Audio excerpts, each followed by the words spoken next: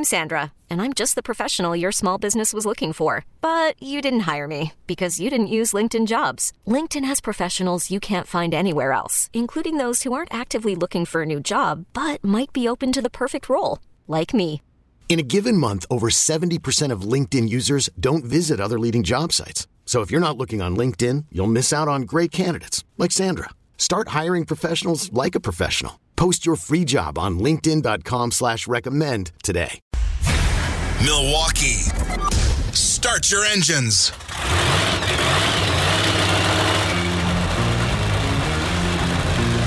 It's time to talk all things racing. NASCAR, IndyCar, trucks, and Formula One. This is the Final Inspection Show with Steve Zocchi, Dennis Michelson, and Lori Monroe from RaceTalkRadio.com. Presented by the legendary Great Lakes Dragaway in Union Grove. Now, from the David Hobbs Honda Studios, it's Final Inspection on 105.7 FM, The Fan. Here's Steve Zocchi.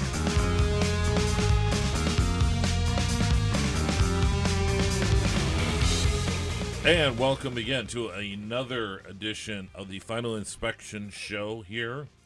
Brought to you by, of course, David Hobbs Honda and David Hobbs Studios and Great Lakes Dragway. And we'd like to thank Great Lakes Dragway for their hospitality last week.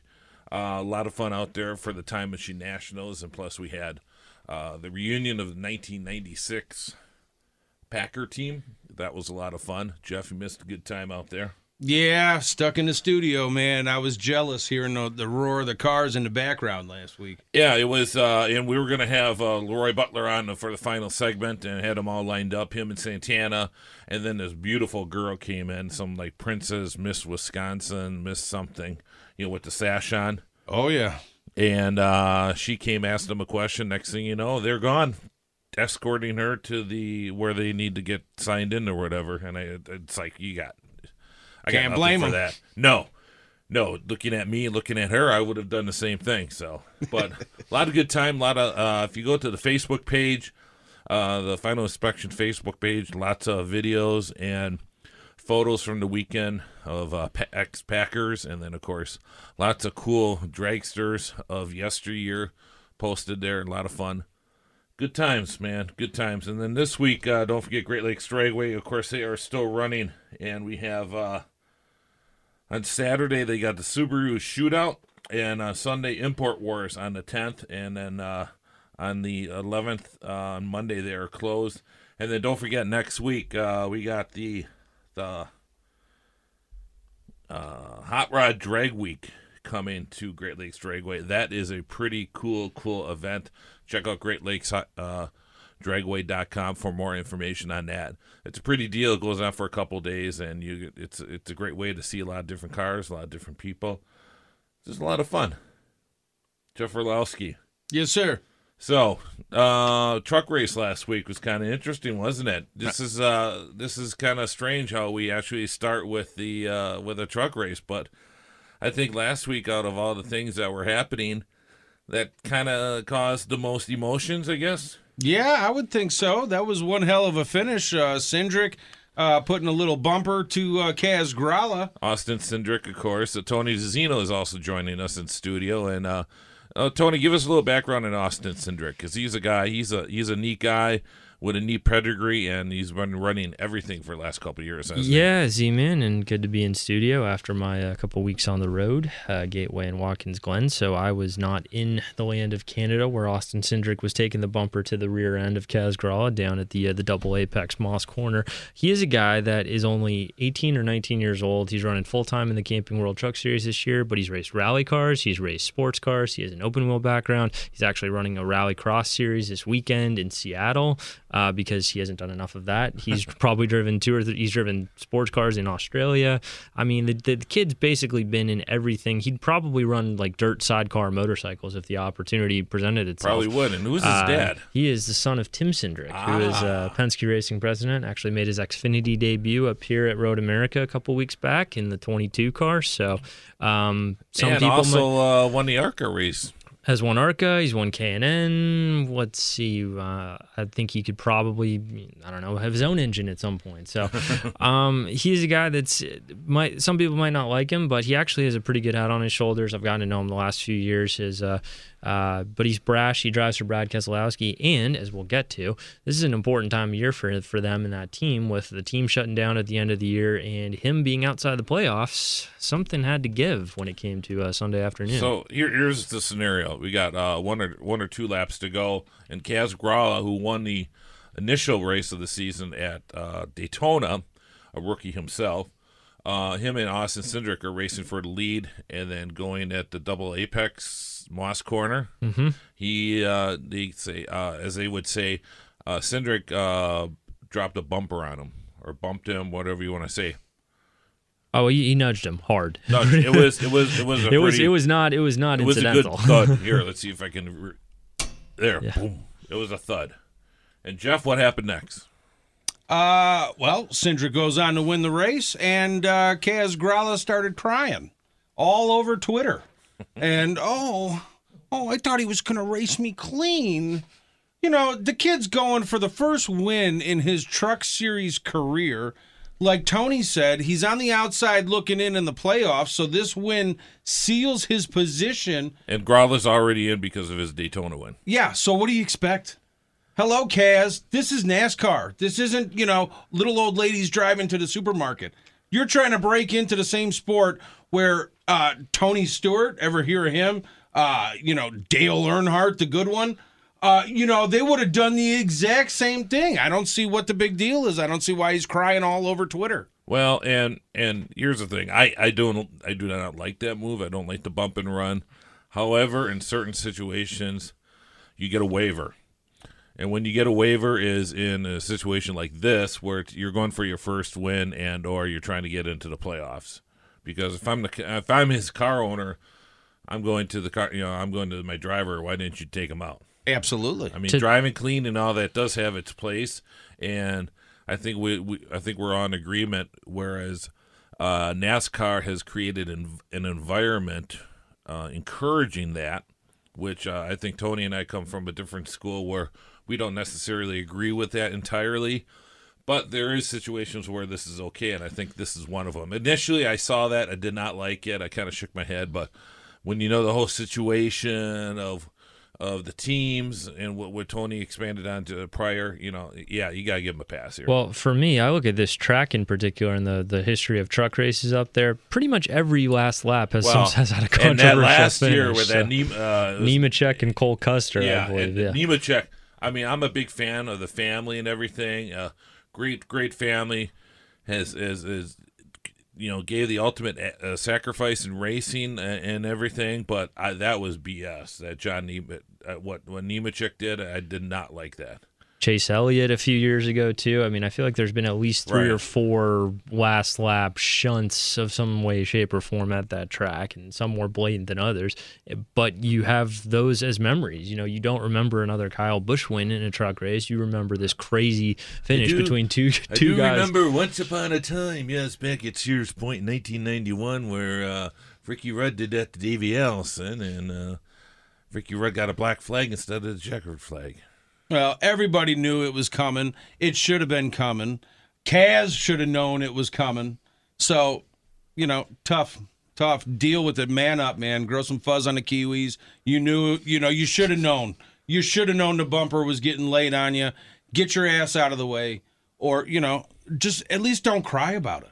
At least don't cry about it. Cindric's team boss, Brad Keselowski, won his first race by moving Carl Edwards at Talladega and put him in the fence. So, Damn well, straight. that was on Edwards, though, because Edwards came down into him. And I was screaming at the TV to Brad, keep your lane, dump his ass, because I hate blocking.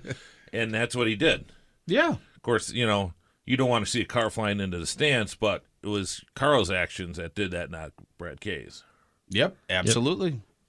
Absolutely. So, as far as I'm concerned, Kaz has nothing to complain about. He should have seen it coming. He should have known it was coming. Kudos, Austin Cindric. Great job. Congratulations on your first win. Have fun in the playoffs. I hope you do well. I hope you make a name for yourself and pick up a ride next year. The kid's obviously got talent. He deserves a ride in the Truck Series in Xfinity. He deserves to keep his career moving. And what a way to make a name for yourself. Tony, where is his future? In the past, we would have said NASCAR because that would have been the easiest way for a driver to get a ride in the past. But we're looking at the situation, guys like Matt Kenseth. Unless you're bringing, money, you're ain't getting a ride. And the subject, Kyle Larson, who's been running so well, and why Zach Ganassi, because he's the only one that didn't ask for money. So, I mean, where does this kid end up, you think, in a couple years? He is in a really weird spot, Steve, because he is in that young generation of guys that would be on the precipice of going into Cup and Xfinity full-time. We've seen this more of a tidal wave this year. Kenseth, is among others, Casey Kane, Kurt Busch, Greg Biffle on down the line, guys that aren't, either don't have rides. But at the Bubba Wallace is a great young example, and I think Bubba's shown a little more both in the trucks and Xfinity than Austin has. But Austin, also keep in mind, he's only 18, 19 years old, and when your dad is Tim Cindric, you can make things happen. But Austin's been pretty definitive that, I don't care what it is. I will race anything with four wheels, and he's done that now for 3-4 years. So he might not be full-time in NASCAR within the next 2-3 years if he doesn't get another full-time ride after this year. But he's shown enough this year in the Truck Series to merit another opportunity. I think with a second year in the Trucks, he can win that championship, then move to Xfinity beyond that. So, I mean, he's got time on his side, which is nice. Well, we got a lot more coming up on the show today. We got, of course, we got Laurie Monroe and Dennis Michelson. They'll be queuing in on some of the same topics in NASCAR. Plus, we have David Hobbs. Will be joining us, and some big news with the dealership there we'll chat about, and also the latest in Formula One with him. We'll talk, of course, expand with Tony DeZino in the world of IndyCar with the finale coming up. So a lot of things coming up on the Final Inspection Show, courtesy of Great Lakes Dragway, of course, and David Hobbs Honda on The Fan.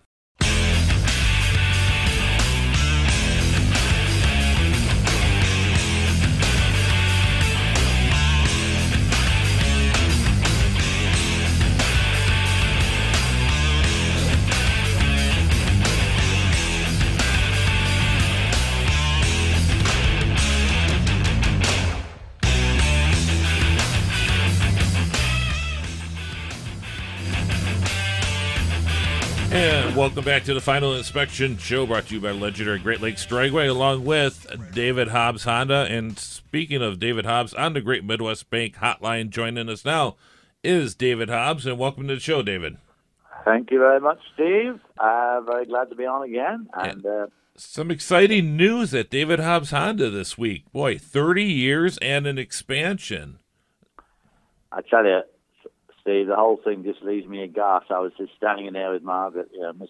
H, the other day at our celebrations with the Vice President of Sales from the Honda. And I said, God, it just doesn't seem 5 minutes since we were standing in this showroom, which at that stage was just a concrete floor and a few pillars, no roof. And that was all nearly 31 years ago. And here we are. And yes, we're expanding a little bit. We bought some land behind us. We need more storage space for inventory and used cars and that sort of thing. And so it's very exciting. And Greg, my eldest son, Greg, of course, runs it now. And it's nice for me to be sort of semi-retired from that. But at the same time, it's got my name over the door. So, I'm very proud that we've been there 30 years. When we started, after about 2 or 3 years, I was a bit doubtful whether we'd make it. But we pulled through. We pulled through the first Gulf War. We pulled through the recession. And I think we're fine. And proving that you're a full-service dealership, you can even get your flu shot at David Hobbs Honda on September 12th, Tuesday, from noon to 2. So if you need a flu shot, go down to David Hobbs, get your flu shot, and maybe walk out with a new Civic. So, and you can get an oil change, a tire rotation, and a flu shot. I mean, hey, couldn't get any better than that. And then this week, of course, in the world of Formula One, David, of course, analyst for NBC Sports, did Lewis Hamilton? Can anybody stop him? Well, I mean, the last 2 weeks he has been supreme. I mean, he drove a brilliant race in Spa, where the Ferraris were very, very competitive.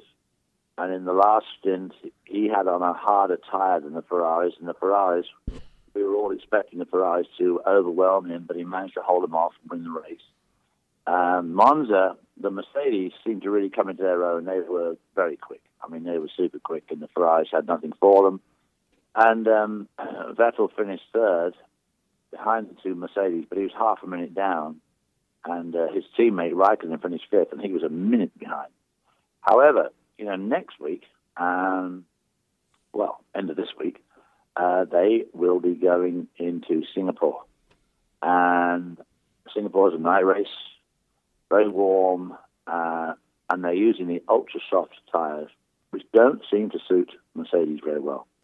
And I think that Ferrari are going to bounce right back and be super competitive in Singapore. Probably not at Malaysia, 2 weeks after that, but I think the next race, we can see the Ferraris being very competitive again. Hey, David, it's Tony. And there's been a real big ebb and flow throughout the year, depending on the type of circuit. Singapore being a pretty high downforce track should favor the Ferraris. I would agree with you in that sense.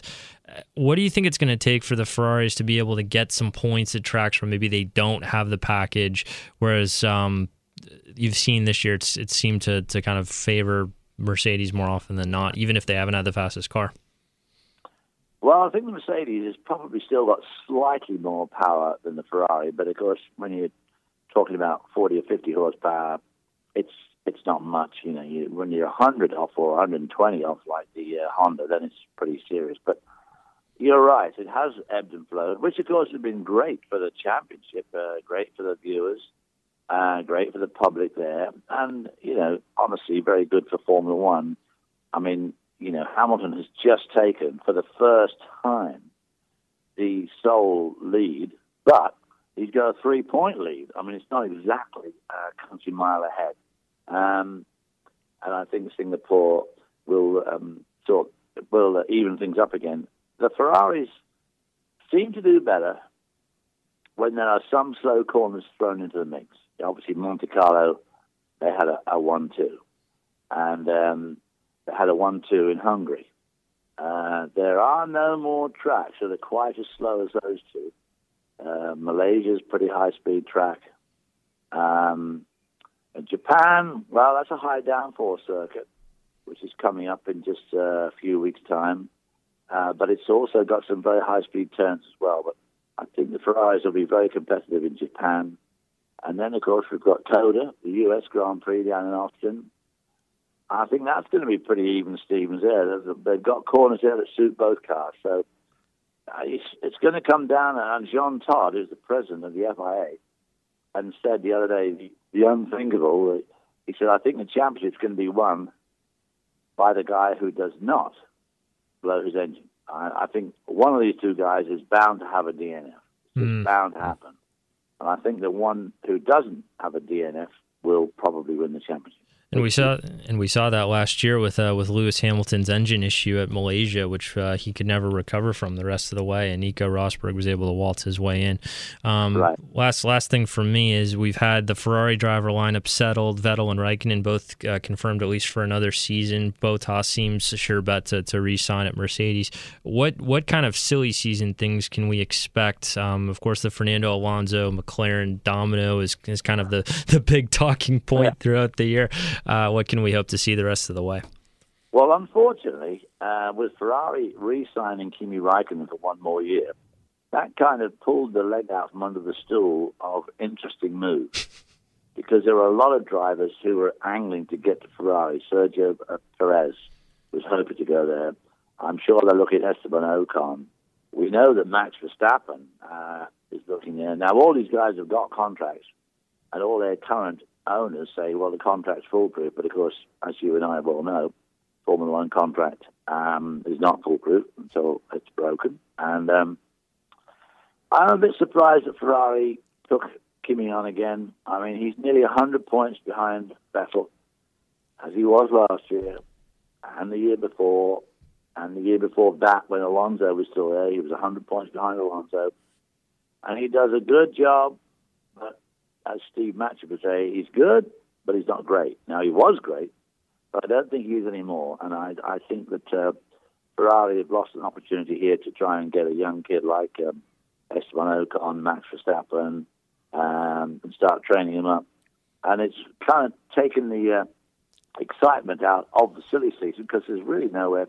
I mean, Fernando Alonso was obviously thought he might have a chance to go back to Ferrari, but it kind of. I don't think Fernando's going in. If Fernando goes anywhere, it'll be back to IndyCar, or not back to IndyCar, but into IndyCar. Mm-hmm. But I still think that Fernando Alonso wants to win in Formula One. That's his main goal. And otherwise, Jolyon Palmer looks like he's set to be pushed out of Renault. Who will go there? Will it be Ocon, or will that be Fernando Alonso? There's a few seats up in the air, but the main one is gone, and so the real excitement for silly season has kind of faded somewhat. You keep hearing this, Max Verstappen through Mercedes, and I just wonder, when you hear something over and over, where there's smoke, there's fire, and then maybe not this year, but maybe next year. I mean, does Christian Horner say, okay, you're going to give us a wad full of money and Mercedes engines and give us, and we'll maybe do it? Is that something that's even feasible? Oh, Steve, I mean, in Formula One, anything's feasible. I mean, for certain, they'll want a wage full of money for Max. Whether they get the Mercedes engines as well, I somehow doubt that. I don't think Mercedes will go that far. But Valtteri Bottas, he had a bit of a lackluster weekend in Spa, 3 weeks ago. But last weekend in Monza, he redeemed himself. Was only 4 or 5 seconds behind Lewis at the end. So he redeemed himself there. And I really do think that Mercedes are probably going to sign Bottas for certainly 2018. If I'm Hamilton, I love him. He's the perfect number 2. Absolutely, he is. And they get on well. And I think poor old Nico Rosberg, his nose has been out of joint since they were about 11 and they were doing go-karts. And Hamilton has always been kind of a step ahead. And I think that really rankled with Nico. And he won the World Championship last year. But, of course, he retired within about a week. And I'll just say flat out, he retired because he knew he would never win another championship. He knew he wasn't going to go to Ferrari. He knew that Ferrari wasn't going to pick him up. No one's going to pick him up. Mm-hmm. He did well because he was driving the best car. And he knew that, really one-on-one, there's no way he was going to beat Hamilton. I mean, Hamilton last year must be just so ticked off. I mean, he won 9 races. How can you win 9 out of 20 races and not win the championship? Yeah, it's got to be frustrating. It shouldn't. We're talking to David Hobbs on the Great Midwest Bank Hotline. I think we're good. David, once again, congratulations on 30 years at 6100 North Green Bay Avenue. And thanks for coming on the show, and we look forward to hearing you guys do Singapore. Oh, thank you, Steve. As always, I like being on the show. I enjoy being on the show. So it's great to talk to you and Tony and the other guys there. So, thank you very much for having me on. Always appreciate it. Anytime you want, I'll always be there. All right. And looking forward to Singapore next week and, of course, Malaysia just soon after that. All right. Thank you, David. Appreciate it. David Hobbs on the Great Midwest Bank Hotline. You're listening to the Final Inspection Show on The Fan.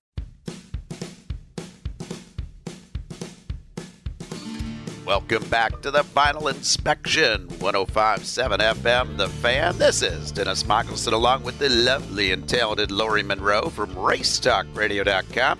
That means it's time to go in-depth on NASCAR talk. And Lori Monroe, the throwback weekend at Darlington was a little disappointing. What, you found it disappointing?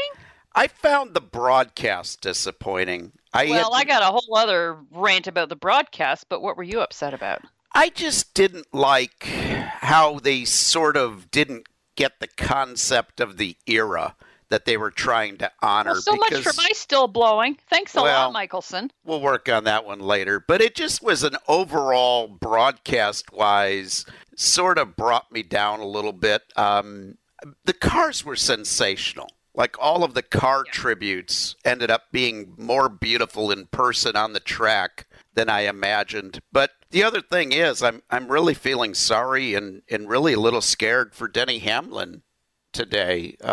When you're double encumbered, I'm not sure if he can recover from that. Well, hopefully there's a pill for that. But yeah, I agree. The cars look great. They look great, especially when they're under the lights there. When the darkness started to creep in and the lights are on, man, those things look so good. And I think any team that did not show up with a nice retro paint scheme should be fined. If they're going to start fining people every weekend for the most obscene thing, like a missing lug nut or a loose lug nut or whatever, they're going to have to start fining them for showing up with crappy paint schemes. That's all I'm going to say. There were some, like the M&M's car, could have gone retro M&M on. You know, even if they use something, change the font so that it's a retro type font, do anything. But I know it all crosses over into some sort of a marketing thing. Well, we can't do that unless we actually offer them in the stores that way. You know, there's always going to be some excuse like that. But still, they could have at least shown some effort, because that was lame. Yeah, to not see an effort from some of the major teams. And then at the same time, you've got some of the smallest teams out there that just went out of their way to do fantastic paint schemes. That to me is the fun part. When you get teams that you know are challenged for money, they would just as soon leave the paint scheme the same and just bring the same car back to the track if they could. Yet they went out of their way to honor this throwback weekend on a small budget. That is so cool. And what I liked about the weekend as well was the fact that a cool paint scheme actually won both the Xfinity and the Cup race. I think that was sort of a nice thing. It was so neat seeing that paint scheme in Victory Lane as well. That really looked good, that Flying 11. The Flying 11 looks so cool. Having the same number as the real car, and to honor a short track legend from his own area of the country where he grew up racing, to me that makes it even more personal and even cooler. And I just loved what they did, showing that paint scheme in conjunction with the one that they did. They really nailed it. They got it so perfect. They really did, and just all the little backstories along with it just made it fun. That's how it should be. It should have been a fun weekend for teams to be able to celebrate the history of NASCAR that way, and just sad that some didn't. And so cool to see that racetrack live up to its old ways as well, because to see 20 to 25 mile an hour drop-offs in speed over the course of a tire run, that's old school tire management racing. And to see guys, you know, the 78 team tried to push and do longer on that last run, and they paid for it with a tire going down. I mean, that's old school racing at its best. And just seeing that track operating with the red and white walls, and to see that front grandstand just packed to the gills and the infield without any more space for campers to be in there. The people really turned out to show their love for Darlington last weekend, and that was good too. Absolutely.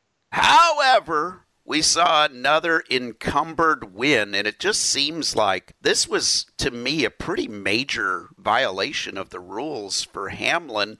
Are they going to need to start knocking playoff points from these guys to keep them from trying to cheat things up? Because the current penalties haven't slowed these guys down of finding very big ways to break the rules. Well, did it pass tech before the race? Yeah. You know, I just really think they got to really make a decision here. They either got to lock people up in jail and throw away the key, or get rid of all these micrometers and laser tools and measures, and just have some good old-fashioned competition. You know, you get people complaining that, nobody's allowed to exercise ingenuity anymore, and then the minute they do, they want their head on a platter. You know, I just don't buy that. I think it's nuts. Everybody has to win. Everybody has to have a trophy. There can't be a loser. And this is why we've got all these stages now, too. Oh, you've won stage 1. Everybody's a winner. It's just really ridiculous. This isn't the NASCAR. This isn't the stock car racing I know. This is just too everybody huggy, kissy, can't do anything outside in the gray area anymore. Don't like it at all. See, the thing is, if the car passes pre-race tech, unless it's, unless they tricked it out some way during a pit stop, pulled the side skirts out, or they've got a trick engine in there that, when they tear it down, they find, a mysterious part that made the car faster. Other than that, I don't see why they have to have so many rules. But as I understand this encumbered rule thing for Denny Hamlin, this was an illegal part. This is a blatantly illegal part that was caught on both his Xfinity and his Cup cars. Why didn't they find that in pre-race tech? You know, they've got pre-race inspection. NASCAR has done this to themselves. If you have to inspect these cars once, twice, 3 times, 4 times and try and find stuff, you've made your own rules so ridiculous that nobody will ever pass anything. Look at how ridiculous it is. If you compare the issue with the 11 car this past weekend and say the 88 car that had a couple loose wheel nuts, they're basically both being crucified over something that one would be deemed a lot more critical a penalty than the other, and yet they're all being thrown in the fire. This whole thing has gotten out of control. Like I said, they really have to make a decision how far they want to go with this. If they just want to show up, if they just want to let the team show up at the track and have cars all lined up and ready for them and call it an IROC race, then do that too. Just this whole thing with the rules, and now people are so upset and they're looking back in history. Well, this is how NASCAR should be. We don't want fans leaving the track without knowing who the winner is. You know, they just keep pulling up rules from the black and white era and combining them with the modern era and thinking everything's going to mesh perfectly. Well, it's just not. I couldn't say it any better if I tried, Lori Monroe. Okay. I'm out of breath, thank God. Nicely done. Well, folks, it is time for us to take a break so Lori can catch her breath. But when we come back, more bloviating and more blowing up, because your stills are going to be blown up too. Thanks for tuning in to the Final Inspection, 105.7 FM, The Fan.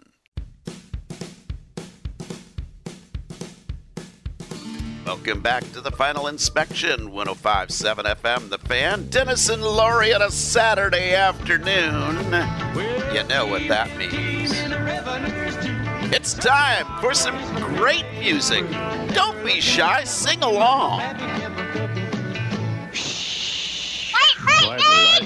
Ah, yes, indeed, folks. It is time to blow up somebody's NASCAR still.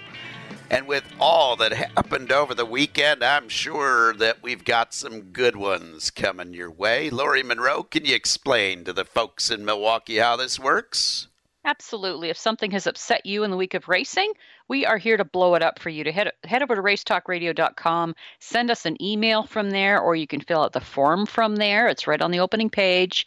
Or you go to our Facebook page and send us a message from there. There's so many ways to get in touch with us. And actually, while you're over at racetalkradio.com, don't forget to look up the outtakes and the after show of what we're talking about right here. You just don't want to miss that. You think this is crazy? Yeah. Anyway, on to what I want to blow up. As mentioned in the top of the show, I was absolutely, I don't even know what the term is, appalled, upset, irate, I don't know what it is, but the fact that they had Chris Devoda dressed like Madonna and Jarrett and Rick Allen like, what do they call it, Miami Vice. Did none of these people ever go to a NASCAR event or a stock car event in the 80s and look at what people were wearing? People weren't strutting around like Miami Vice. They were wearing shirts with Dick Trickle on them. They were wearing shirts with Mark Martin on them. They were wearing things with Wrangler on them.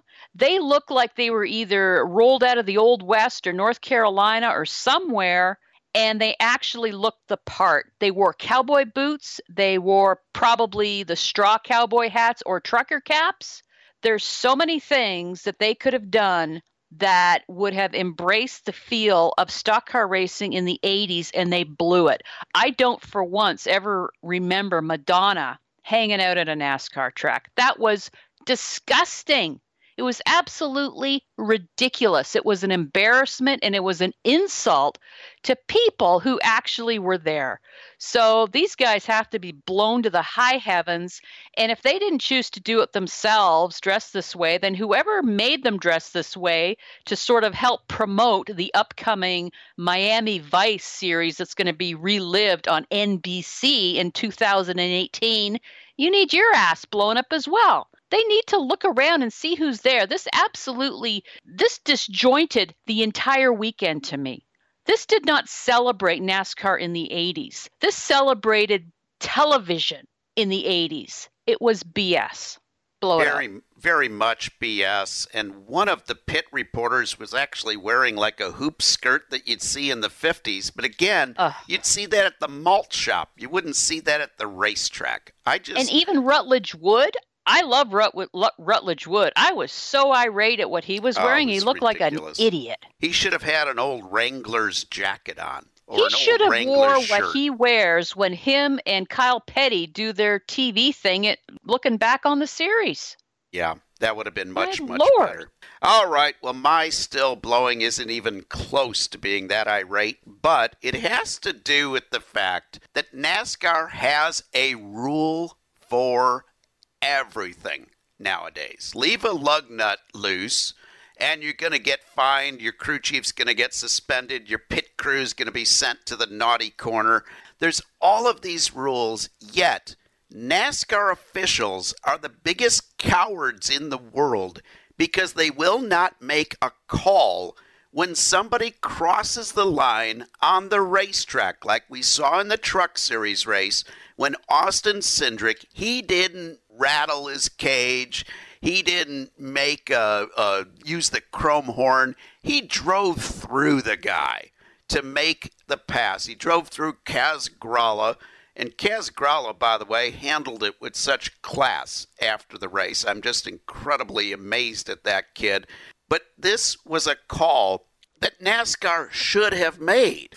Otherwise, if you're going to allow anything goes at the racetrack, you're in for some really, really nasty moves, and you're probably going to get somebody killed along the way.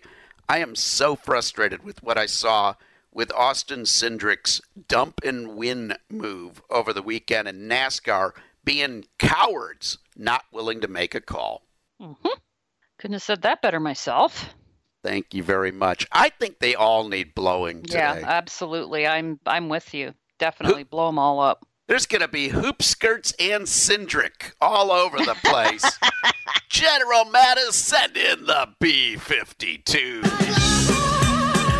General Mattis, those are the wrong B-52s. Oh, no. Can you try again, please? That's much better. The sound of sweet mayhem on a Saturday afternoon. Nothing beats it. Well, folks, it is time to hit the NASCAR news before we call it a day. And great news, folks. Talladega Superspeedway, Atlanta Motor Speedway. How cool was it that they opened up their campgrounds to those evacuating and fleeing Hurricane Irma? Yeah, that's pretty cool. You know, they're set up to take large quantities of people like that with campers. I think they should sort of keep this in all the tracks should keep this in their back pocket as well, though, if they have low attendance. Just threaten that there's a hurricane somewhere and say, we're going to let people just come in here. Yeah, just fill the stands that way. Very good idea indeed. In the sponsor front, Warrior by Danica will be on her car at Richmond this weekend. Yeah, you know, when you've got to sponsor yourself, what does that say? It's great that she's promoting her brand that way, but it just sort of leaves me thinking, is this sort of the last we're going to see of her at each track as the season goes on. I don't know what the future holds for her, but I'll miss her if she's leaving. I'll tell you that much. But she's young. She's got energy. She'll figure something out. Also in the sponsor news, looks like Mr. Darrell Wallace Jr. has picked up some sponsorship for next weekend at Chicagoland Speedway, he'll be racing in the Xfinity Series again. Yeah, this is the beginning of what we're going to be seeing from him. I think this is only going to go up from him. He's just something's going to happen. He is going to be a big presence, I predict, towards the end of the year and next year. Absolutely. I'm really, really hoping that the rumors are true, that he'll be racing with our next story, because Richard Petty Motorsports in the news. Richard says got no plans of merging with another team. Yeah, really. And I you kind of wonder what the heck is really going on there. The fact that building they're in is up for lease, and I just don't know. Maybe they're all moving back to level cross. How would that be? Pretty cool. That would be pretty cool. But I think it's going to be cool either way that Richard Petty Motorsports is still in NASCAR next year. That's the one thing I'm pretty sure we can say with confidence. Well, let's hope he's around forever. All right, Lori, it is the last race of the regular season. Last chance to make the NASCAR playoffs. Who's your pick to click? I really don't think we're going to see anyone new that hasn't win this year, so I'm just going to go with Kyle Larson. You are taking Kyle Larson. I am going to say that we are going to see a first-time winner this weekend, Mr. Eric Jones. Nice. My pick for Richmond. Well, that would be good. Like that. Well, folks, thanks for tuning in to the NASCAR segment on the Final Inspection 105.7 FM, The Fan. And don't go anywhere. Coming up in the second hour, get all the latest IndyCar news from Steve Zocchi and Tony DeZino. We'll also play you my interview that I had with Scott Paddock, who's the president of Chicagoland Speedway. You don't want to miss that. And you'll get our NASCAR predictions from Steve, Tony, and myself. You're listening to the Final Inspection Show here on 105.7 FM, The Fan. Milwaukee, start your engines.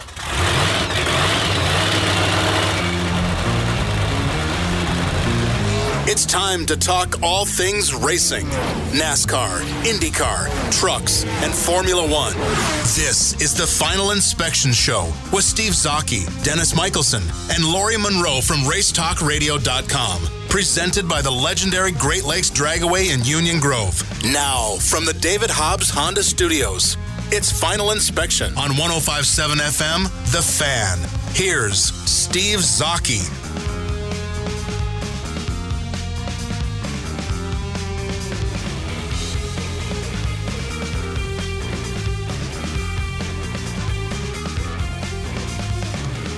And welcome back to the Final Inspection Show, brought to you by Great Lakes Dragway in Union Grove. They're still doing racing out there. The weather is cool, but it's perfect for drag racing. Get out there. And, of course, we'd like to thank them for their hospitality last week. Just a lot of fun at their Time Machine Nationals. And, of course, thanks to everybody involved that brought the 1996 Packers back there. A lot of fun. Great seeing those guys, Leroy Butler, Santana Dotson, the Gravedigger.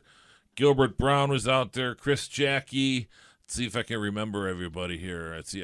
Butler. Frankie Bag of Donuts Winters is out there. So just a good time. Fans were really digging it. And, of course, the cars, too, were really, really cool. And the weather was, perfect, too. So just a lot of fun. And, of course, David Hobbs Honda. I'd like to thank David for coming on the show earlier today. And congratulations once again, 30 years, David Hobbs Honda in the Milwaukee metro area, and of course their upcoming expansion. Of course, Tony was out there before the expansion, picked up a Honda Civic. How's your Honda Civic doing? It's good. Actually, just been getting the emails saying, "Hey, you're due for your first checkup, your first service." Is it what 5,000? Is it? Do they do them at? Yeah, it's about that. So 5,000, 7,500. Yeah. I'm right in the middle of that. So. Right. It used to be 3,000 and that, but now keeps going up. Yeah, it keeps going up because the oil is so much better. All oil's better, quality's up. If you're getting your oil changed at 3,000 Yes. miles, you're wasting money. That's this is my public message to people out there. You can go 5,000, no problem with today's oils. I mean, and you just when you go on the dash and go through everything, you Mm-hmm. can check your oil percentage, right through. So you just you don't have to risk it at any point. You're just right on top of it. So they got you taken care of. So. Of course. Tony DeZino, NBCSports.com. He's our IndyCar insider, and he's been following the circuit. You're a Gateway. And just real quick on that, I mean, somebody who, of course, worked at the Milwaukee Mile, I'm really jealous of what's going on there. But it also gives me hope because Gateway was a dead track, and it really had no hope. But they really, I know I've been sound like a repeat over and over, but they really have done it the right way at Gateway, haven't they? It was a pleasant surprise, probably the most pleasant surprise of the year. And that's not to say there aren't things that can't be tweaked, parking being a little better, or just ingress, egress, directions, concessions. But from fans starting to file in at 1 o'clock for a Pro Mazda qualifying session for 9 cars, and people heeded the warnings. They had 3 things that were working. The first was an owner, and Curtis Francois, who was determined to put whatever investment needed to get put in the track. They repaved it after a test, and the guys were like, hey, we're cutting tires. The track surface is brutal, so they repaved it, and they did.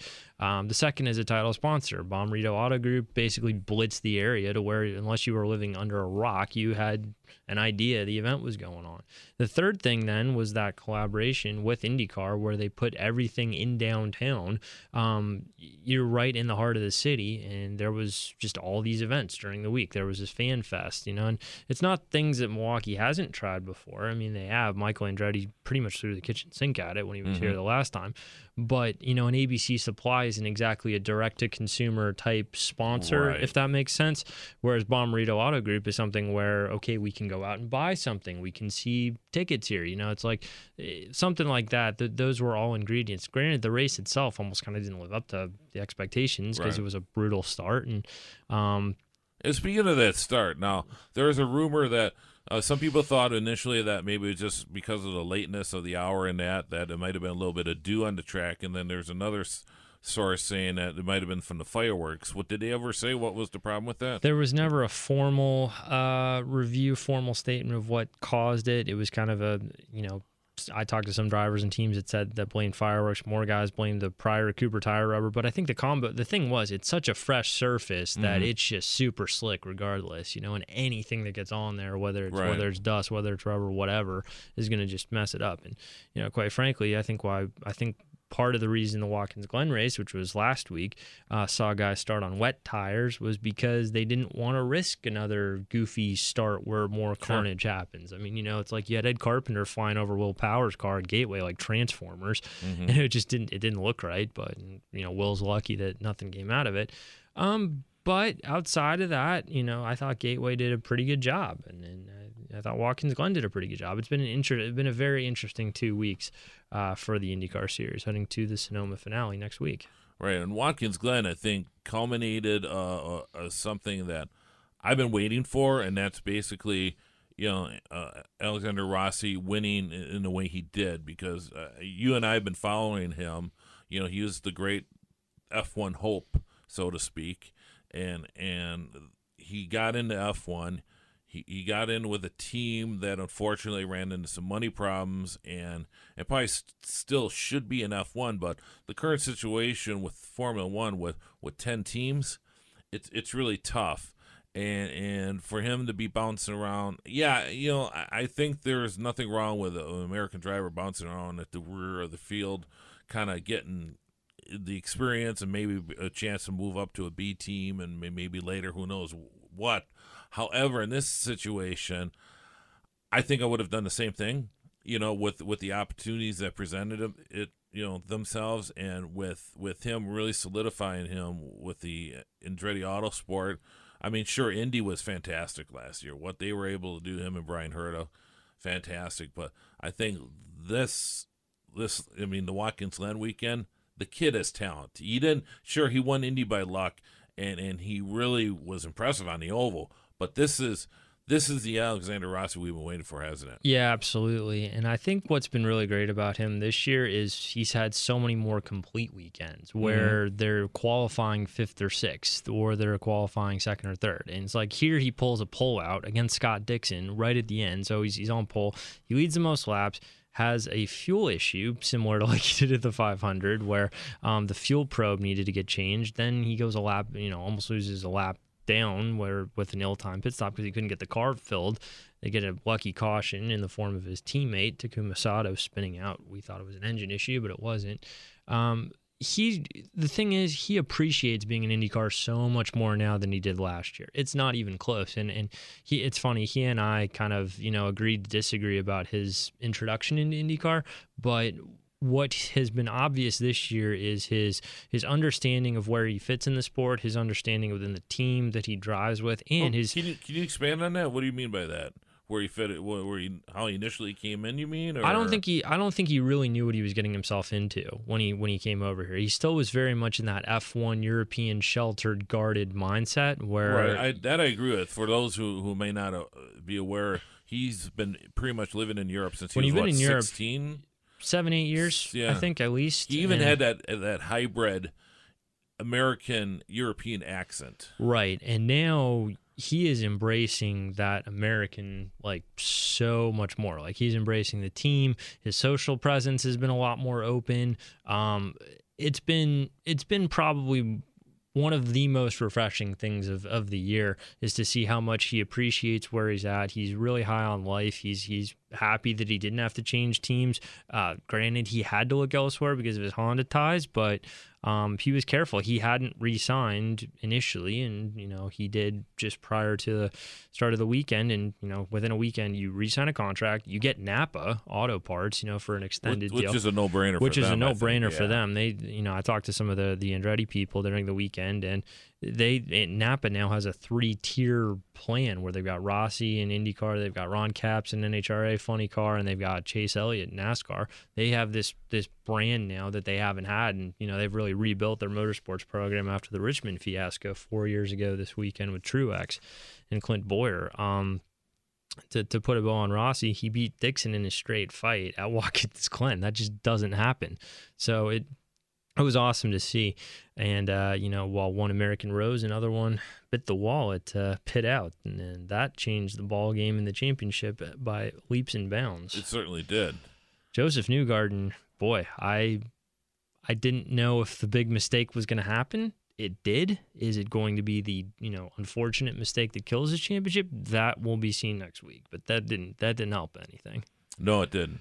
And it just, he is a young driver, but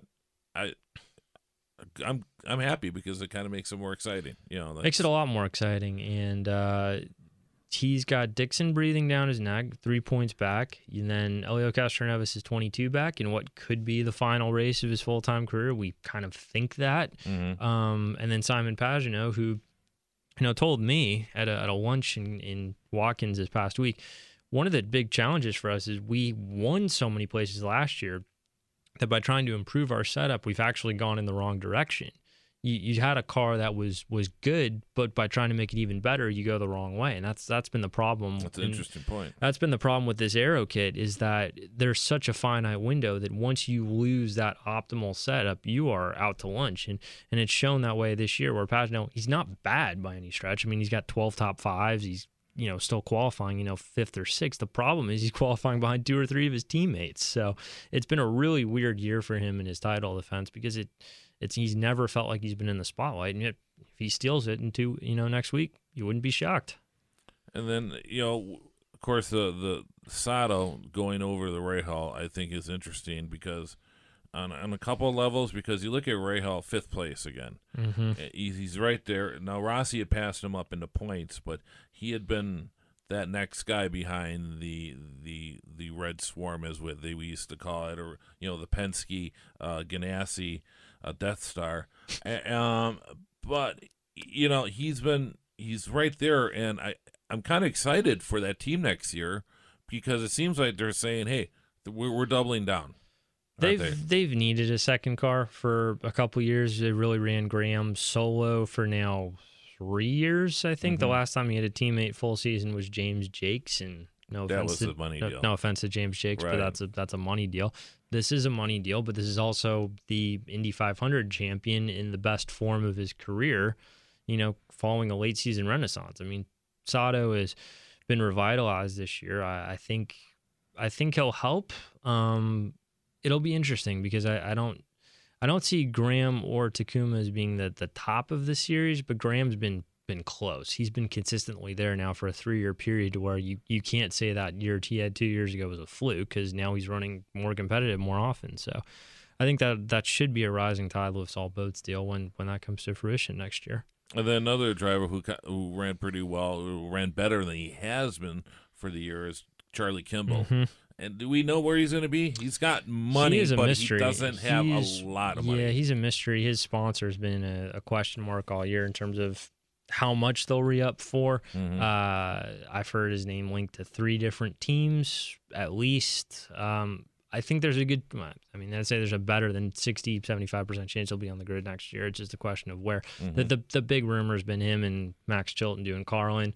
I can pretty much say the Carlin Chilton thing's happening. Whether Charlie's the second driver there, we don't know, because there's a lot of different potential options that they could go that route. How ugly is it? I mean, have we seen a relationship? And not since the Sebastian Saavedra Schmidt breakup a couple years ago. Has there been an uglier kind of situation right now? It's ugly though. Isn't it's it? not fun. No. It's not a good situation right there. And for those, let's give a quick background. Long story short, Tony Kanaan, Max Chilton, Charlie Kimball are pretty much playing out the string for the last month or so. There's been a lot of animosity where Chip parked a couple cars because they were too far back in the race to make up for the positions. Chilton argued that they shouldn't have done that because, number one, he's the paying customer. So if your boss is saying the guy that is paying you to be on the track, hey, you can't do that, well, why are you going to be happy with that? Oh, thank you. I'll take this. I'll take this 17th place and DNF and be happy. But no, you're not. I mean, no one is. So Kanaan's kind of ran his course. It's been a disappointing year. I don't think he's gotten on top of the Honda Switch like the other guys have. It seems like he's been pressing too much. Yeah, he's made too many mistakes, and it's like a guy of his caliber is, last year he was ahead of Dixon most of the year in points, and he probably should have won Road America last year. So he can still do it, but this year he's just not. He's regressed. Kimball's regressed, although he's had a lot of bad luck, a lot of mechanical issues. He was leading in the Indy 500, and he blew up there. So. It's been an unfortunate dysfunction junction, and despite a couple names you hear alongside Dixon for next year, there's not really a clear number 2 there. So it's kind of weird. Speaking with Tony DeZino from NBCSports.com, make sure to check out his stuff at that website. And last one here, AJ Foyt Racing. Are we going to have 2 new drivers again? I would say at least one. But I think there's a very good chance one of the 2 will be currently retained. Which one, I've heard mixed on both. So have I. And you wonder, has Daly done enough to save his This is a really weird one between the 2 of them. We've talked about this all year. Neither one of them is regarded as the best setup-wise, but Connor's really good with the sponsor, ABC Supply. They like him a lot. Carlos has come on a lot better of late. He's got 3 top 10 finishes, but... it's just not that. Well, here's something. Okay, it's a heavy sigh. And we've both been around the ABC people on that. But here's something, and see if you've noted. Now, you've been around more paddocks this year than I have. But when I was around the paddocks and pit areas and whatnot, and all the drivers are out and whatnot, and you see Munoz and Daly, most of the people go to Daly. Yes. And he's the number 2 driver. Yep.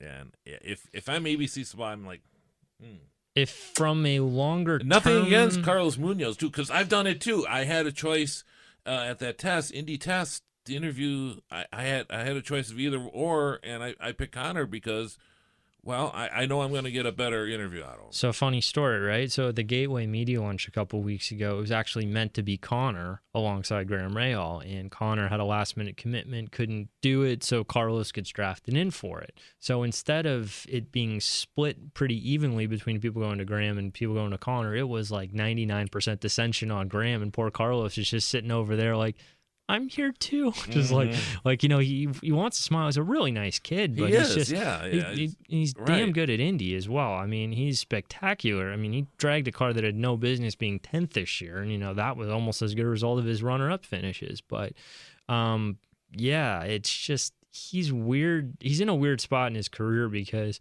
he's not really shown that team leadership dynamic that he kind of needed to. And even though he's been better maybe than what the expectations are, I don't think there's as much we'll say paddock potential around him that there is around Connor, because Connor, I think Connor has in the last 2 months really kind of understood, here's where I need to go, here's where I need to be at into developing. And I think Connor actually made a good point when he and I had a long-term chat earlier this year. It takes guys 2-3 years to develop. And if you look at his results as a rookie versus Newgardens as a rookie, he was actually better than Joseph as a rookie considerably. Like, he was 6 spots higher in the points, had a podium, had a few top fives. Joseph didn't even have a top 10 as a rookie. So that's interesting. I did not know that. So when you look at those things, Connor suddenly, has some validity to that. And he adds for better or worse, he adds a comedic gesture to the series too. Certainly. And I think that's a benefit. Mm-hmm. It'll be interesting to see, and there's a lot of things going on with Foyt Racing. If you're not aware of, with Houston, part of the team is based in Houston. They bought some property on Main Street and Speedway, in which one side is a winery, which I'm a paying club member of. Just got me two bottles of wine this last week, but the other side is the race shop, and that's part of the deal. Part of the deal was Speedway opened that area for race teams, and they get a break because of it. And the 41 team is there because, they need to be there because that's the commitment Foyt Racing made. But also, in talking to Larry Foyt last year in that, the 41 car, any driver who's been in it, he's kind of felt that they haven't given him a real good shake at it because of the trying to get personnel for a second car in Houston was really bad last year. So it makes sense for them to try and get guys in Indy, but they're still it's not easy to make a big turnaround unless you're going to throw a lot of money on it. And Foyt has some money, but they're not Penske. They were not as exposed within the greater sphere of the paddock as they have been this year by Dale Coyne as they have been. I think Coyne showed what a team with smaller resources can do, and I don't think Foyt has quite measured up to them in same regard. Not at all. I think the drivers have overachieved, but I also don't think that either one of them has really reached their full potential because they don't have a veteran teammate that they can really build off of. An Oriol Servia, for instance, would be perfect. And next year will be really interesting to see with the new aero kits and that are coming in and everybody's kind of starting with a blank sheet of paper. How I think you're going to be there's going to be another engineer shuffle. And the young kids. That would be fair to say. There's definitely going to be as much engineer movement as there is driver. Yeah, there's going to be a lot of grabbing. Like, okay, we need to. Who can we get? Who can? And if I'm a team owner, my modus operandi next year is who can hit the ground the quickest and show speed initially. Yeah, that's a good point. So it'll be interesting to see how that happens. Tony, always a blast. Appreciate you coming in, and always looking forward to. And then we have the 6-month off season. Yeah, now you say that, but there's really not. There may not be on-track action, but between driver reviews, all the other postseason features, all the eventual movements, and prognosticating once guys do fit in their new spots, there's still plenty. There's always plenty to do. Plus, there's Formula One, there's IMSA, right? We have Petit Le Mans. There's all sorts of stuff. Plenty of stuff. I mean, this is the last double barrel open wheel weekend. And one note I should make: both races, F1 Singapore and IndyCar Sonoma being on NBCSN. We have a special guest coming back into the booth next week. David Hobbs will be back with Steve Matchett, and one Bob Varsha will be in the booth for the Singapore races. Lee Diffie will be at Sonoma for the full weekend. So when you go to the bench and call in the guy that was on the horn for 20 years, that's not a bad backup. So stay tuned for that. Varsha always, I remember those days very well. It's dating all the way back to ESPN back in the 80s when it was just Hobbs and Varsha back in the day. So attempts to clone Diffie have failed, but he's so damn good that he can be at multiple places at once. He literally was last week where he was in Stanford for the Italian Grand Prix and then made it into Watkins. But this week they figure with the championship being on the line for IndyCar, have him at that race and then have someone else for Singapore. And I tell you what, there won't be too many complaints on the F1 side on that. No, although that means we will get our Twitter feed saying, bring back Bob. And I'm like, I know. It's above my pay grade. I feel bad for Lee because I do too, he gets a lot of undue criticism in that, but it's. I don't think here's the thing. I don't think people appreciate Lee's versatility. The guy's called Cup races, F1 races, IndyCar races this year. He's calling GRC this weekend in Seattle. He's called like 3 or 4 of those. He can call Olympics. He's called rugby. I mean, the dude is like, and his preparation's top notch. So it's just one of those. I think fans that were in a certain camp will always kind of stay in their camp, and if they don't appreciate what they have, then it's tough situation. And they did one. They did one in Miami, and I think they did one in. But they in the off season, the boys do the little roundtables kind of thing on stage and that. Yep. And I was able to be a part of one in Chicago last year, and I think if the fans went and saw that the other side of Lee Diffie, the Lee Diffie with an adult beverage in hand with just hanging out with Matchett and Hobbs, I think they might have greater appreciation for him. I've not been to those, but I've heard a lot of good things. Yeah. And I think part of the allure of those events is the intimate nature of the theater presentation. Yeah, it really is. We like kid about having NASCAR Unfiltered here. That is truly Formula One Unfiltered if you go to one of those events. So we'll definitely keep you posted if one is up on the horizon, especially in our neck of the woods. Tony, thank you so much. Thanks, Z-Man. You've been listening to the Final Inspection Show, brought to you by Great Lakes Dragway in Union Grove and broadcasting from the David Hobbs Honda Studios in Hales Corners. We'll be right back. This is Final Inspection with Steve Zocchi, presented by the legendary Great Lakes Dragway in Union Grove on 105.7 FM, The Fan.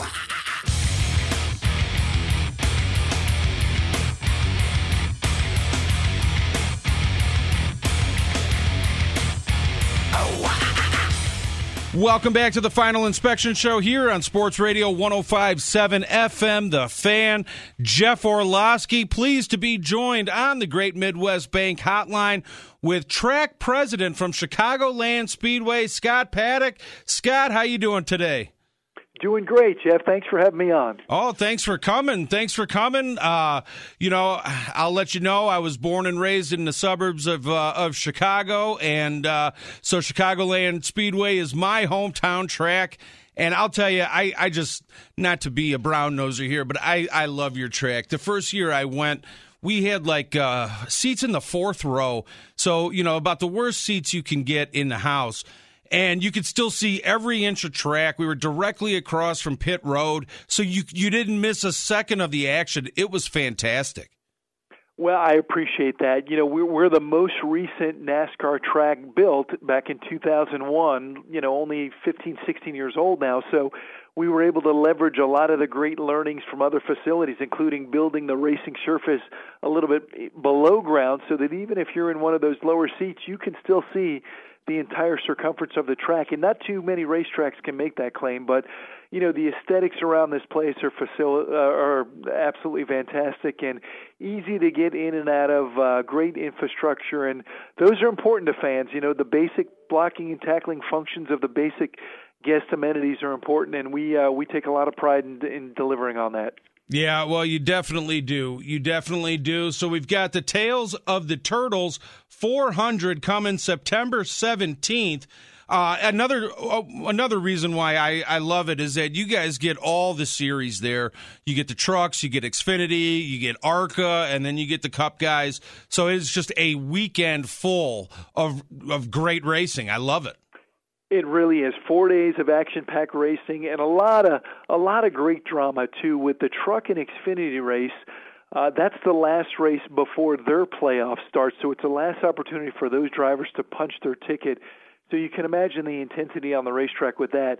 And then with Sunday's Monster Energy Cup Series race, the first race in NASCAR's 10-race playoff, if a driver is fortunate enough to win here, they automatically punch their ticket for the next round.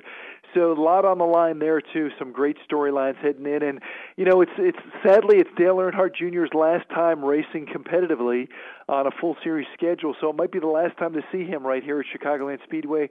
So we're going to appropriately honor and recognize him, and I know Junior Nation will want to be part of that experience as well. Yeah, absolutely. So now I know that next year you guys get bumped up into the beginning of July. I believe next season the race will be on July 1st and not be the first race of the playoff like it's been for well over a decade. What does that present any new challenges for you? No, actually, we're excited about it. I mean, there was a lot of cachet that came with kicking off NASCAR's playoffs. Don't get me wrong, but a lot of our fans, during our early years, we were a summer race, and a lot of fans yearned for a return to summer racing when families were looking for things to do. You weren't competing with school activities or the NFL. And what's really intriguing to us is we're the kickoff race in the NBC second half broadcast schedule. So they're going to promote our race in the Triple Crown, in Stanley Cup playoff programming, in Olympic years during the Olympics. So kind of a big deal to have that coveted kickoff position for NBC's schedule. So they're going to put a lot of resources behind it. But summertime is when families are looking for vacations, getaways, things to do, come out and camp. So we are thrilled with the return to the summer race time window. Yeah, that's fantastic. And you said it, a big thing is obviously being in Milwaukee is the Packers. And so the race is being run Sunday, September 17th. Now, it's great because, your race will wrap up and everybody from the Milwaukee area that goes down there, so the Packers don't play until Sunday night. And so they'll be able to get home and get on their couch and everything like that in time for kickoff. So September 17th, get down to Chicagoland Speedway. You won't miss, a second of the amazing racing, and then you'll get back in time for kickoff for the Packers. So it's a win-win. That sounds like one heck of a day for a Milwaukee sports fan, and Milwaukee's a great market for us. And it's not too far to get here from the Speedway, easy to get in and out of the property. So, and we love hosting those fans from Packer Nation down here. Well, okay, another question I have for you is I know it's been quite a few years now since Indy has raced at Chicagoland. Any chance of IndyCar returning? Yeah, I mean, there's always a chance. In some of IndyCar's most competitive racing and closest finishes happened right here. I mean, this track is ideal for stock car racing and IndyCar racing with, 16 years of history now, multiple grooves for passing. Ben, we continue to engage in some conversation with them. So I think the return back to July could be helpful because, as IndyCar narrowed their schedule a little bit. So, they've got, we'll be by early July, we'll be done here now. So that opens up some of those summer months now that were free because when our NASCAR race moved to September, it conflicted with the IndyCar date that was run here in September, and that created some scheduling conflicts. So the change in schedule could be favorable. So we'll see. I mean, we love content here and exciting motorsports programming. That's the business we're in. So we'd love to see if we can work out something to make it work for a return. Yeah, we would all love to see that. And I was at the Indy race at Chicagoland where how close was that finish? It was hundredths of a second, was it not? Yeah, I think actually 2 of their top 5 finishes in history have been right here at our racetrack. So it's perfect for that IndyCar dynamic. So we'll see. We'll see. Well, we're all rooting for that, and that would be fantastic. And like I said, with the way that the finishes have been, IndyCar definitely belongs at Chicagoland. So we're talking with Scott Paddock, track president of Chicagoland Speedway, ahead of the Tales of the Turtles 400, September 17th, the first race to kick off the playoffs in the Monster Energy Cup Series. Were you a huge racing fan before you became track president? I grew up in South Florida, and motorsports wasn't too pervasive down in the South Florida market. I spent 12 years working for Gatorade Sports Beverage, and they were heavily invested in NASCAR, so that was really my foray into it. So, and I really developed an appreciation of the technology that's involved in the sport. To make these cars go and perform at the levels they do. I mean, what fans should realize is these auto manufacturers literally invest hundreds of millions of dollars into this sport because it's their laboratory, their incubation center for new technological advancements that really go into the cars that are in the showroom that we drive every day. So that's what I find the technology so fascinating, and the access. I mean, this sport's defined by two things: this incredible sense of community. NASCAR is the quintessential American sport that brings people from all lives together, walks of life together, and then just the sense of the access it provides. This sport gets fans inside the ropes and under the tent like no other. We get you into the pit area, into the garage area, into victory lane, up close watching, what's going on in the driver's meeting. It's really unique in that regard. Imagine if you had a sideline and a locker room pass to Lambeau Field. How exciting would that be? Well, that's what this sport of NASCAR stock car racing offers, and that's what I find so compelling for the fans. Yeah, they do a fantastic job with access. Now, being track president, can you root for somebody? Do you have a driver, or are you just rooting for one hell of a race? I am. I'm rooting for one hell of a race and a close finish. There'd be some great storylines. I'd love to see Dale Earnhardt Jr., go out with a big moment like winning a race, and that's the good thing about the current playoff or the current format in the premium on winning. If he's fortunate enough to win the next couple of weeks, he'll punch his ticket for that playoff run. But it'd be great to see him in it. I love, frankly, what Danica Patrick is doing. I know she hasn't had a lot of success, but I think it's an incredible story what she's doing in this sport as a woman, as a female, and so it'd be great to see her, have a moment in victory lane at some point. But no, just those close finishes. That's what I want to see. I want to see, those final couple laps. I want to see fans on their feet, just anticipating one heck of a finish. Oh, fantastic! Am I missing anything? You want to add anything at the end here? No, just fans can learn more at our website, ChicagolandSpeedway.com, or call 888-629-RACE, and it's 4 days of action-packed racing. Camping's a big part of it, and even if you're not an avid car racing fan, there's so much that defines these weekends. It's a festival-type atmosphere. Music is a big part of it, tailgating, camping, kids programming. It's really a great way to create some great family memories. Yeah, and everybody in the Milwaukee area, we know how to tailgate. The tailgating is fantastic. So definitely get down to Chicagoland Speedway. Tales of the Turtles 400, Sunday, September 17th. And like Scott said, you got Xfinity, you got the Truck Series, you got ARCA. Everybody is going to be down there. Get down there as well. Scott, I want to thank you for taking a couple minutes to join us here on the Final Inspection Show. My pleasure, Jeff. It's always fun being on with you. All right. Thank you. Have a great day. We'll be right back after this. It's the Final Inspection Show here on Sports Radio 105.7 FM, The Fan.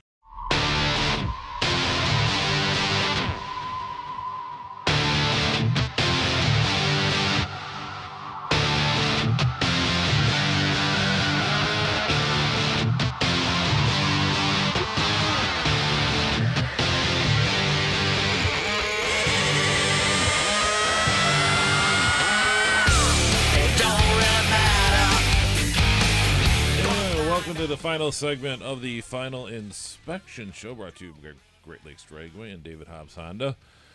And it's time for predictions. Of course, we got Richmond tonight, and this is the big race to get into the playoffs. And are we going to have somebody race their way into the playoffs, Tony? I'd love to see that. Matt Kenseth's on the pole. That'd be a popular pick, but I don't. I don't necessarily see it happening. I don't think any of the guys that are either outside looking in or really either going to be gamble enough or pace enough. You look at guys like Eric Jones, Daniel Suarez. I realize Joey Logano won the race here in the spring, but it was the encumbered win. They just haven't encumbered. They just haven't had fun Dennis work. Lloyd talked about that, and we have another encumbered win from last week, of course. Yeah, the Denny Hamlin double encumber. Yes. So that's I don't know if that sounds like a bad alt rock band double encumbered. But that's how his week at Darlington was. To answer your question, no, I don't think anyone races outside. Was that cumbersome? Is who did? That's not my type of music, brother. I don't know. Oh yeah, your devil music. To answer your question, no, I don't think anyone else. They're not going to race in. I don't see a guy racing in to win. Interesting. No. We're not going to see the dump and run? Come on. Eric Jones had his shot at Bristol, and he did not pull it off. So, okay. Jeff Orlowski, what says you? No. Boyer and Logano, no. And I know that Joey won in the spring at Richmond. That was his encumbered finish, and that's why he's not locked in. Because of that, I don't see him repeating it. He starts 12th in the race. Boyer starts 13th, and then the last one in is McMurray. He starts 11th. So you got them all, 1, 2, 3, bang, bang, bang. But I don't see him, any of them, winning. I think in the last 6 Richmond races, the winner has started in the top 5. Last time I checked, 11 wasn't in the top 5, so I vote no. I'll go Homer. I'll go Matt Kenseth. Matt Kenseth races his way in. He's going to be like a bumper car out there. I hope so. Yeah, I hope so too. I mean, why not? You go out, let's have some fun and start wrecking cars. I mean, NASCAR's not going to do anything about it, so why not?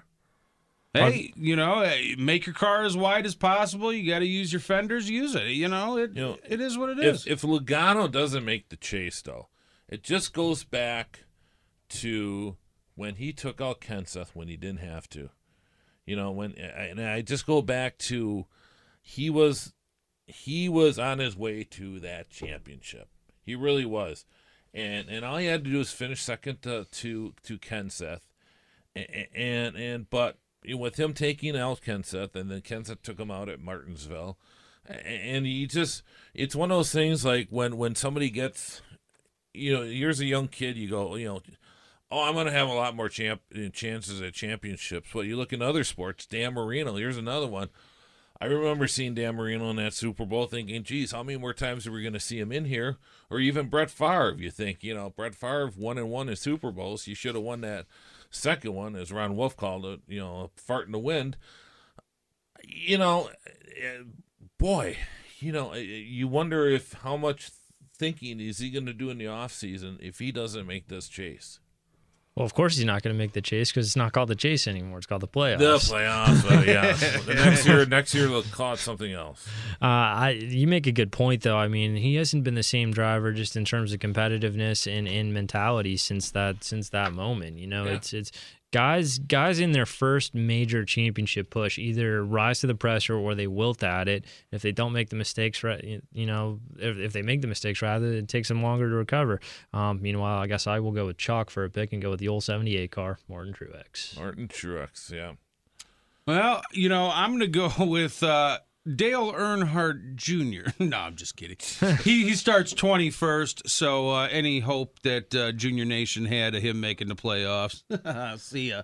Well, I mean, it's kind of sad in a way. Doesn't have a crew chief this week either. I mean, so. In a way, I'm kind of glad he's retiring. I wouldn't want to see him, go on as a guy who is wallowing in the teens. You don't want a Darrell Waltrip type end of the career. Right. The past champion's provisional. Yeah, and something it's not there.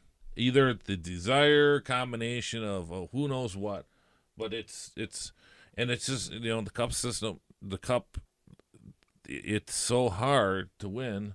You got to be so sharp in everything, and it just. I think after that race in Homestead, there's going to be a big relief. I mean, he's just that weight is going to be lifted off of him. I think he's going to be so happy. I think so. I think he knows him coming back this year was always kind of a big question mark anyway after last year. And his wife will be happy. His wife will be happy. He hadn't had it all year, and it's been. You don't want to see him continue to wallow. He's gonna be a media superstar, though. Well, of course, he's already started that way. Yeah. He broke Jimmy Johnson owning a restaurant on Twitter this week. He's good at it. Yeah. I mean, he is is it Geico or the Nationwide, where he's walking through the office. Mm-hmm. That's my favorite NASCAR commercial with a guy in it. It's just he's a guy that I want to have a beer with that guy. Okay, yeah, he is definitely a guy you want to have a beer with. My problem is he's yet another person who is just going to carry the torch for NASCAR and not say anything negative when negative stuff needs to get said. Well, we don't know that yet. Let's see. Let's see. If Junior can't go negative, nobody can. Yeah. I think bottom line, if you don't have guys that people cannot toe the company line consistently on that. That'd be. I just think once he starts cashing checks, That's not been important to him though. No, he's got enough where he doesn't need it, and he can do whatever he wants. I just don't see NASCAR or NBC telling Dale Earnhardt Jr. you can't say that because you're going against our brands. So I realize I say that as an NBC person, but it's like I think that's Dale Jr. I think you don't make that hire if you don't let him be him. So that's my take. Well, we'll on see. it. I hope I'm wrong. So obviously I'm not picking Dale Jr. I'm going to go with the outlaw this week. Give me Kurt Busch. He's had a lot of speed lately. Yes. Hopefully. Hopefully Stewart Haas has it figured out. When Kurt won Daytona, we thought that Stewart Haas was going to make the smooth, seamless transition to Ford and have a dominating year. And, Harvick's only won once. Boyer, hasn't really been a factor. And, that's the only three drivers they have. So, so it goes. So that's no, I guess we should. This is our playoff or final guy to get into playoffs, or is this a race win pick? No, race win. Okay. Yeah, I'll go with Kenseth then. So Kenseth for Steve, Tony's got Truex, and I'll take Kurt Busch. I like it. You've been listening to the Final Inspection Show. Thanks to Great Lakes Dragway and David Hobbs Honda for supporting us. We'll talk to you next week on The Fan. You could spend the weekend doing the same old whatever, or you could conquer the weekend in the all-new Hyundai Santa Fe. Visit HyundaiUSA.com for more details. Hyundai, there's joy in every journey.